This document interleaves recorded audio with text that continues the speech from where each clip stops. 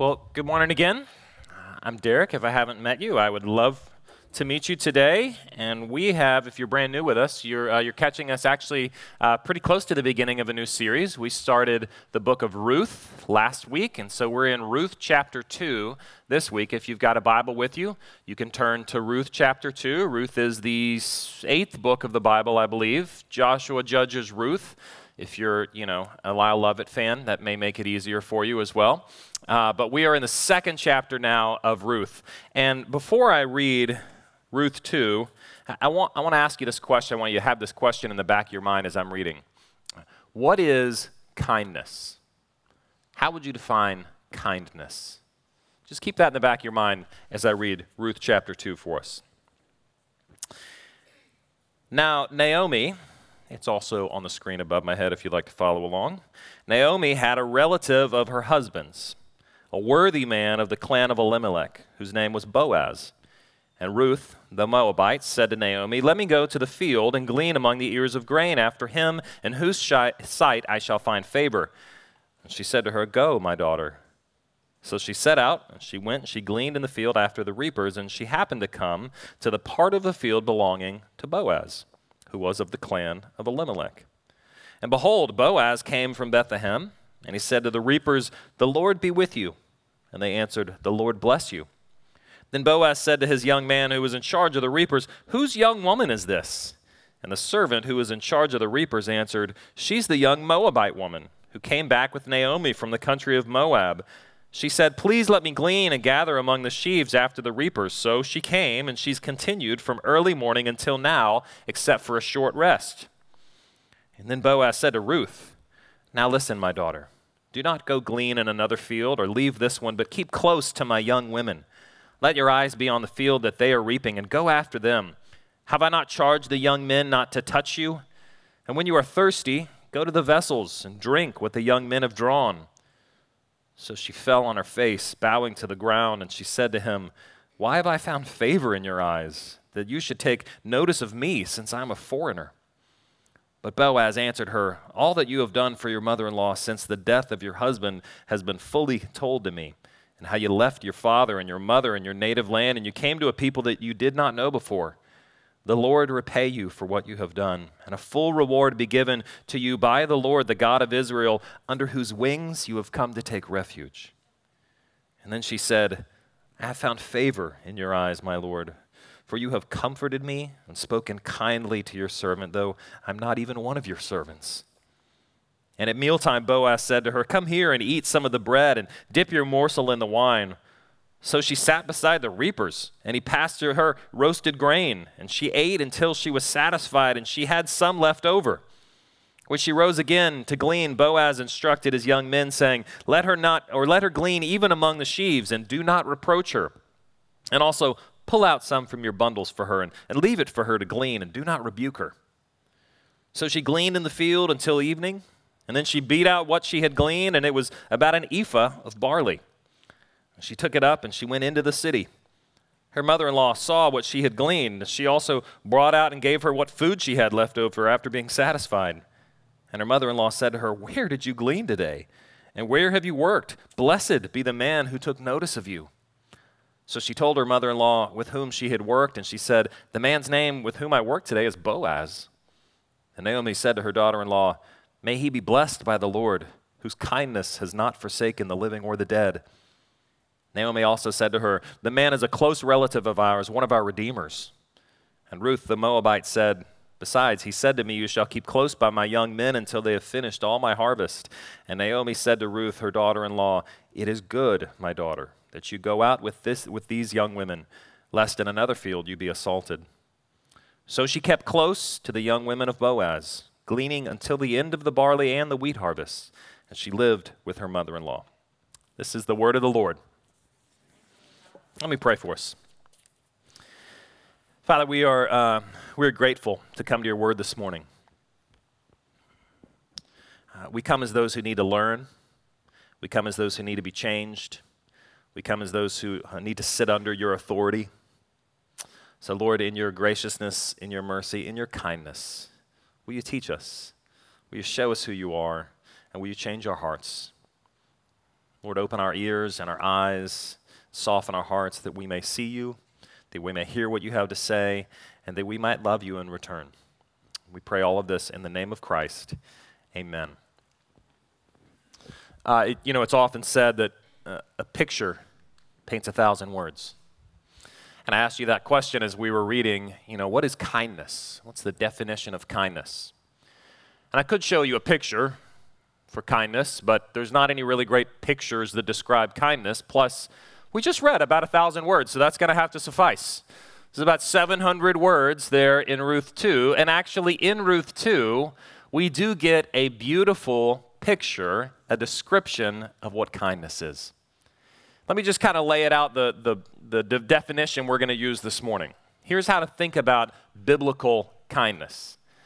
Kindness is acting above and beyond what is either expected or required, especially towards somebody who's in need. It's an action more than a feeling. It's an activity more than a thought, and it's an action that goes above and beyond what is either expected or required of you, and usually towards somebody who has some sort of need. That could be a physical need, could be an emotional need, could be a relational need. And we actually see here in Ruth 2 that our two main characters, Ruth and Boaz, are wonderful pictures of kindness for us. They describe for us, they play out, they act out this great description of kindness. So let's just dig into it a little bit this morning. And we'll start with Ruth. Where do we see kindness in Ruth's action and her activity? Well, we get most of it actually from reading what Boaz says about Ruth. Let me read to you again from verse 11. Boaz answered Ruth, saying, "All that you have done for your mother-in-law since the death of your husband has been fully told to me, and how you left your father and your mother and your native land, and you came to a people that you did not know before." So first we see how Ruth has shown kindness to Naomi, her mother-in-law, by leaving her own place.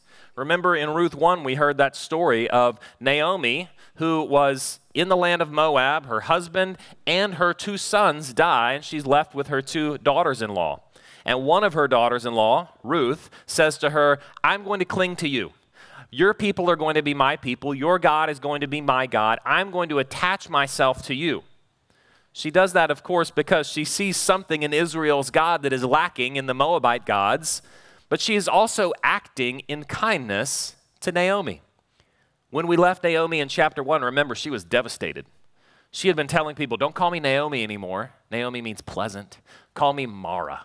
Mara means bitter, because that's my life now. My life is bitterness. And here's Ruth, when we open up chapter 2, caring for her bitter mother-in-law. Caring for her mother-in-law who is probably too seized up with grief or depression to even do anything. And Ruth is out here in the fields trying to earn a living, making some money or providing food for both she and Naomi when Naomi is desperate. There's probably even more, right? It sounds like even that Boaz is talking about a lot of things that Ruth has done over and over to show her kindness. In fact, it actually seems like Boaz is indicating that he has seen some glimpse of Ruth's character, a character that actually includes kindness in some way. If you flip over to Proverbs, you don't need to do this now, but at the end of Proverbs chapter 31, it's the last chapter in Proverbs. The second half of that proverb is kind of an ode to the godly woman. It's a proverb about a description of what a godly woman looks like. It's the thing that Israelite women were supposed to read and desire to be. It's the thing that Israelite men were supposed to read and desire to marry. And that proverb starts this way. It says, an excellent woman who can find, or an excellent wife who can find, it's actually the same word, she is far more precious than jewels. An excellent woman. That word in Hebrew is hayil. It's actually the word that we find here to talk about who Boaz is. He's a worthy man. And in chapter 3, we'll see that same word used to describe who Ruth is. It's talking about the excellence, the worthiness of her character. And that character right now is on display in her kindness. It's being shown in the kindness that she actually puts forth in all of her relationships. And we see that kindness in her relationship with her mother-in-law, But you can see kindness actually at work, of course, in lots of relationships. In fact, kindness, we can say, is the glue. It's kind of the relational bonding agent for just about any relationship, whether that's mother and mother-in-law, whether that's father and son, whether that's friend to friend, whether that's spouse to spouse. There's a guy, a psychologist named John Gottman, pretty famous psychologist who's done a lot of work in kind of couples therapy, and he has noticed a couple of really fascinating things. In fact, he has these pretty amazing skills of what he's done. He will counsel couples and do kind of regular psychotherapy, couples counseling with them, but he oftentimes will videotape them. With their permission. He will videotape them, and he will go back and he'll watch those videotapes later, and he's developed this skill of being able to read facial features such that he can tell what's going on under the surface of a relationship even when he mutes the playback. And he can sit and watch what's going on in the relationship even without any sound, and he's looking for two really particular things.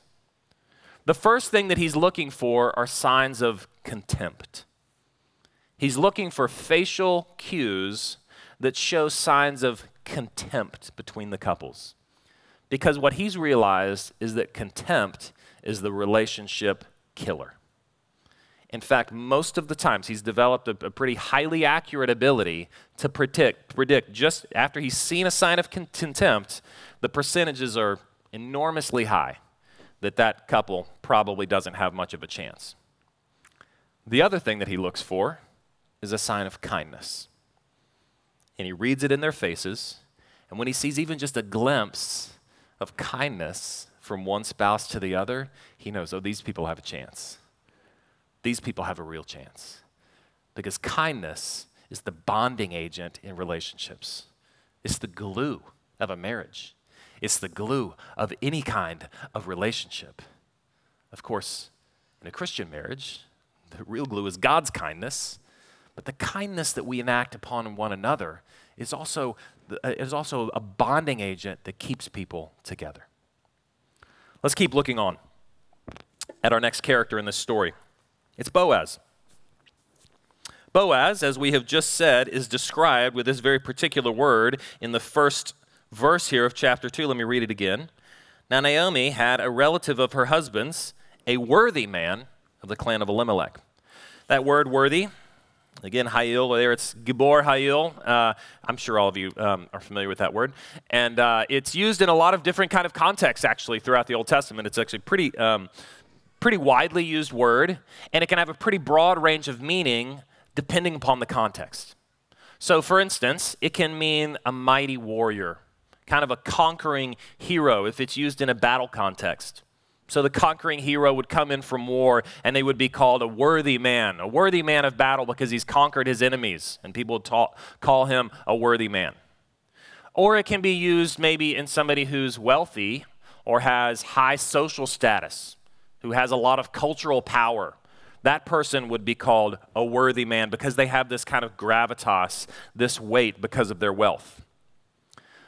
But it also has a third meaning, and that's the meaning that's in place here, that doesn't have anything to do with battle or conquest or war, and it doesn't have anything to do with wealth or social standing. It's the way that you would describe somebody who has a noble character. They would be a worthy person, someone of high, noble character, somebody whose word actually means something. Someone who has a reputation in the area, not for their wealth or for their ability, but simply for their character. And that character, as we will see played out here, just like Ruth's character, Boaz's character is saturated with kindness. A lot of that shows up in the way that he acts toward Ruth. We read in there that she goes out to glean in the fields. Now, maybe you read that and you thought, what in the world is happening there? What's gleaning? Well, here's a little quick background. In the Old Testament law, in Leviticus and then reiterated in Deuteronomy, God says, okay, there's some very particular ways that I want my people to go about harvesting their fields. Once they've planted their fields, when it's harvest time, here's some particular things I want you to do. First of all, don't harvest the edges of the field. Leave those kind of unharvested. Secondly, as you're going through and harvesting the rest of the field, like if some falls on the ground, don't pick it up. If you reach in to pull out some stuff, and maybe you've missed a couple things, it's okay. Go ahead and go past it. Basically, God is saying, when you harvest, be kind of sloppy with the way that you're doing it. Now, why would God say that? Why would God tell his people to work in a way that's kind of sloppy? Well, there's a reason for it. It's because God was using the way that they were harvesting to care for the poor and the marginalized and the unprotected in their land. He says, you're going to harvest this way and leave some left over so that the foreigner, somebody who doesn't have a stake of land in your place, that the widow, somebody who's unprotected by a husband's provision, that the orphan, someone who's unprotected by a parent's provision, can actually come and take the food and have something to eat so that they can survive. Embedded deep into God's law is his care for the weak, his care for the poor, his care for the marginalized, his care for the outsider, his care for the foreigner. And of course, what's supposed to happen always in God's law, supposed to happen in the Old Testament for Israel, is supposed to happen for us as well, is that God's requirements are not just supposed to shape our action, they are meant to shape our hearts. So that as we act according to God's word, as we act in ways that are kind, it's supposed to actually build kindness into our hearts. And that's exactly what's going on with Boaz here. Because Boaz is not just doing the law, he has really taken it into the heart level. And you can see that through a few different things. First of all, you see it in the way that he talks to Ruth. Well, remember what he says to Ruth. He says, okay, here's the thing. I want you to, stay in my field. It was apparent that not all of the field owners were as kind as Boaz. So he says, I want you to stay in don't go to some other field, stay in my field. Pick up the stuff, by the way, that I could be picking up and making money on. You pick it up, you take it, so that you'll be protected and cared for. And more than that, stay close to these women who are reaping. They're his workers. Stay close to them so that you can pick it up right there. It's almost like he's telling them, just join in kind of with the reaping that they're doing so that you'll get as much as you possibly can. And remember what he says separately to the men. He says, first of all, don't mess with her. Secondly, he says, let her come and glean and don't reproach her. That word could mean a few things, but it probably means something like not only don't touch her, but enough with the cat calls too, right? So leave her alone and let her glean right up there with all of the reapers. In fact, he says, let her reach in and grab some out of the sheaves. And then every now and then, after you've taken some and you've put it in your little basket, like just go in and grab a little handful in your basket and throw it down on the ground behind you so she can have more. He is intentionally saying, provide for her in an abundant way. And there's a great clue at the end of this. It's a little bit hidden because we don't understand these measurements, but we read at the end that she collected an ephah of barley. We don't really measure things in ephahs anymore. And that she worked throughout the barley and the wheat harvest.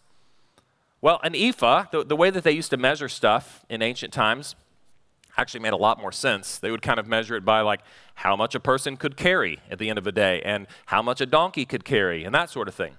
And an ephah is really just about the amount that a person could carry home from the field back into the city when they went home. So first of all, she went home that first day with about as much as she could carry. A lot of barley. And then we read that she worked there in Boaz's field throughout the rest of the barley and the wheat harvest. That's probably somewhere around 2 months, 7 to 8 weeks or so while that harvesting is being done.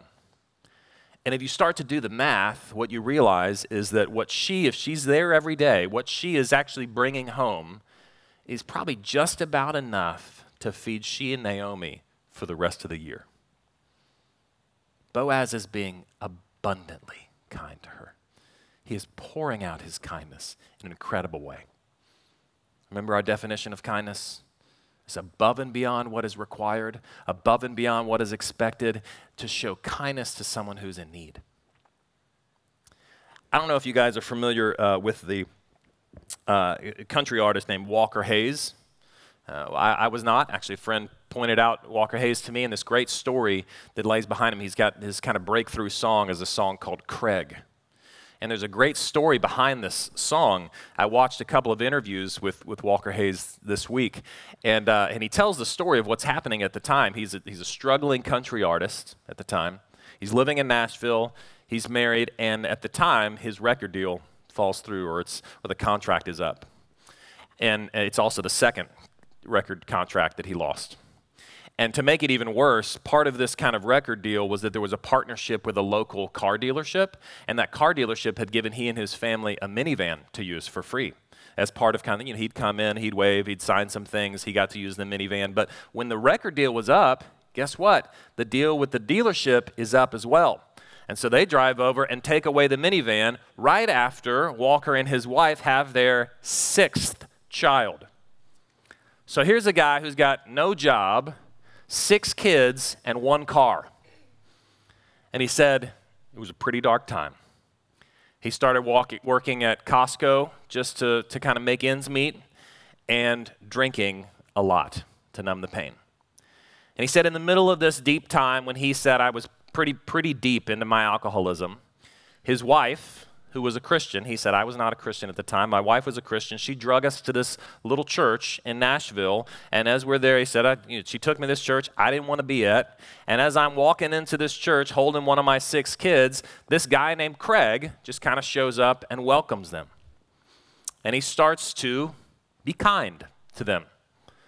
Not just on Sunday mornings, but Craig and his wife invite the Hayes family over into their house. They serve them dinner. He said, Craig would, when he'd ask me, how you doing? It wasn't a rhetorical question. He actually wanted to know how I was doing. He starts showing up at his shows in these seedy little bars around Nashville just to support him. He starts showing up at his son's baseball games just to be a friend. And one day at one of those games, he shows up and he's got a set of keys and a title to his minivan, and he says, I want you to have this. We figured out how to kind of get ourselves another car that'll get us by for a little bit, but you got 6 kids, and you need something to do. You need a car that can actually put them all in it. And he gave him his van. And Walker Hayes says, I didn't know what to do, so to thank him, I wrote this song. I want y'all to listen to the lyrics of this song called Craig. It's kind of written almost like a rap. It's kind of rapid fire, so just see if you can catch up. I met Craig at a church called Redeeming Grace. It's like he understood my I don't want to be here face. I felt out of place and I smelled like beer, but he just shook my hand and he said, I'm glad you're here. He says we'll all be judged, but he was never judgmental. And even though my songs don't belong in no hymnal, he'd quote me my lyrics and slap me on the back, said, man, you've got a gift. How'd you write like that? Yeah, I know, he sounds cool, right? Not your typical kid from Sunday school, right? I still ain't figured out church yet, but Craig, I get. Now, he can't walk on water or turn the Napa Valley red, but he just might be tight with a man that did. Now, he's not the light of the world, but I wish that mine was as bright as his. Yeah, he just might be tight with a man that is. When you lose a record deal, yeah, all the perks fade fast. The dealership said we're going to need to get that minivan back. So we're down to 1 car, and broke as I felt, my wife and 6 kids and only 5 seat belts. I needed help, but I couldn't admit I was struggling. I said, Craig, it's all good, but he knew it all wasn't. Hey, man, I'm praying for you would have been sufficient, but nah, he took roadside assistance to a whole other level. To sacrificial heights, showed up at the ballpark after my son's game one night in 2 cars with his wife Laura watching from the other. I said, what in the world are y'all doing here, brother? He just laughed inside that old Chrysler Town and Country van with the keys and a title and a pen in his hand. I said, man, all you got to do is sign and it's yours. I said, no way. But he wouldn't take no for an answer. He said, please do. Somebody did this for me once. Just let me do it for you. We argued about it for a little while, and then I teared up, and Craig smiled.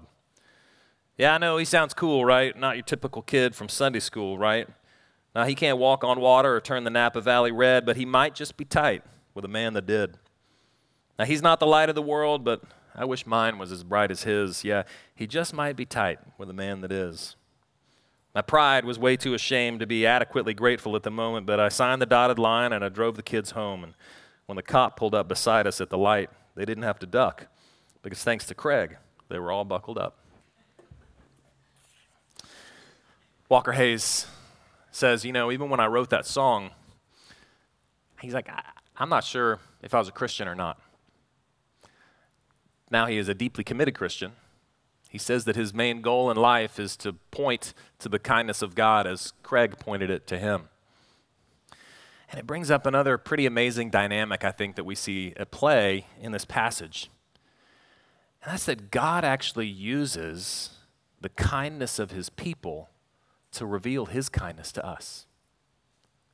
There's something fascinating here at the end of this passage. I want to read it again. It's in verse 20. This is in what Naomi says to Ruth. Listen to this. Naomi said to her daughter-in-law, "May he be blessed by the Lord," talking about Boaz. "May he be blessed by the Lord, whose kindness has not forsaken the living or the dead." That word kindness is that great Hebrew word hesed that we talked about last week. But the way that is written actually in Hebrew is strange. It's kind of vague. It's hard to know what the subject of the verb is. Like, who's the subject of his kindness? Is it Boaz or is it the Lord? Well, the answer is yes. Is Ruth's kindness toward Naomi kindness from Ruth or kindness from the Lord? Yes. Was Craig being kind to Walker, or was the Lord being kind to Walker? Yes. That is the way that God works. He works through the actions of his people to show his kindness, his goodness, his glory. He can do it any way he wants. Sometimes he does. But most of the time, we get to see God's kindness through the kindness of others. So I just want to kind of end with a couple of questions here. Simple application questions. And the first is this: where in your life have you seen God's kindness toward you displayed in the kindness of someone else? Is there a Craig in your life who's given you something that you needed and would never ask for? Is there a Ruth in your life who's taken up the job of providing when you were unable? Is there a Boaz in your life who's protected you, who's abundantly provided for you? Where have you seen God's kindness? You may even want to write some of those things down this afternoon because it's helpful to recall, to remember those things. And then the second question is this: where is God opening up doors for us to show his kindness to someone else? Where is God opening opportunities for him to use you to show his kindness to the people around you? Because, friends, this is how the world comes to know who the Lord is that we, in our activity, display the one who is perfectly kind. Because, of course, Jesus is the one who fulfills this perfectly, isn't he? He is the one whose kindness is everlasting. He is the one whose provision is so much more abundant even than Boaz's. He's the one who has kept the law more perfectly than Boaz. He is the one who has provided in his activity and in his work better than Ruth does for Naomi.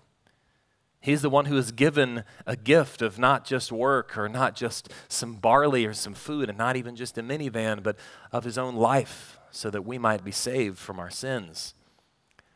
Jesus is the true, worthy man, not because of his accomplishments in battle or because of his wealth, even though, of course, we know Jesus is the king who conquers, and he is the one who owns 1,000 hills. But his worthiness comes from his kindness, his humble kindness to give us himself. Friends, this is where the power for our kindness comes. Let's pray that the Lord would enable us to depend on him and to work in his name even now and forevermore. Will you pray with me? Father in heaven, your covenant faithfulness, your loving kindness, your mercy, your goodness, your hesed, it is what we depend on. It is what we live on.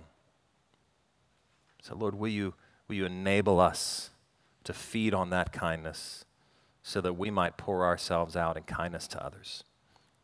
We pray all this in the name of Christ. Amen.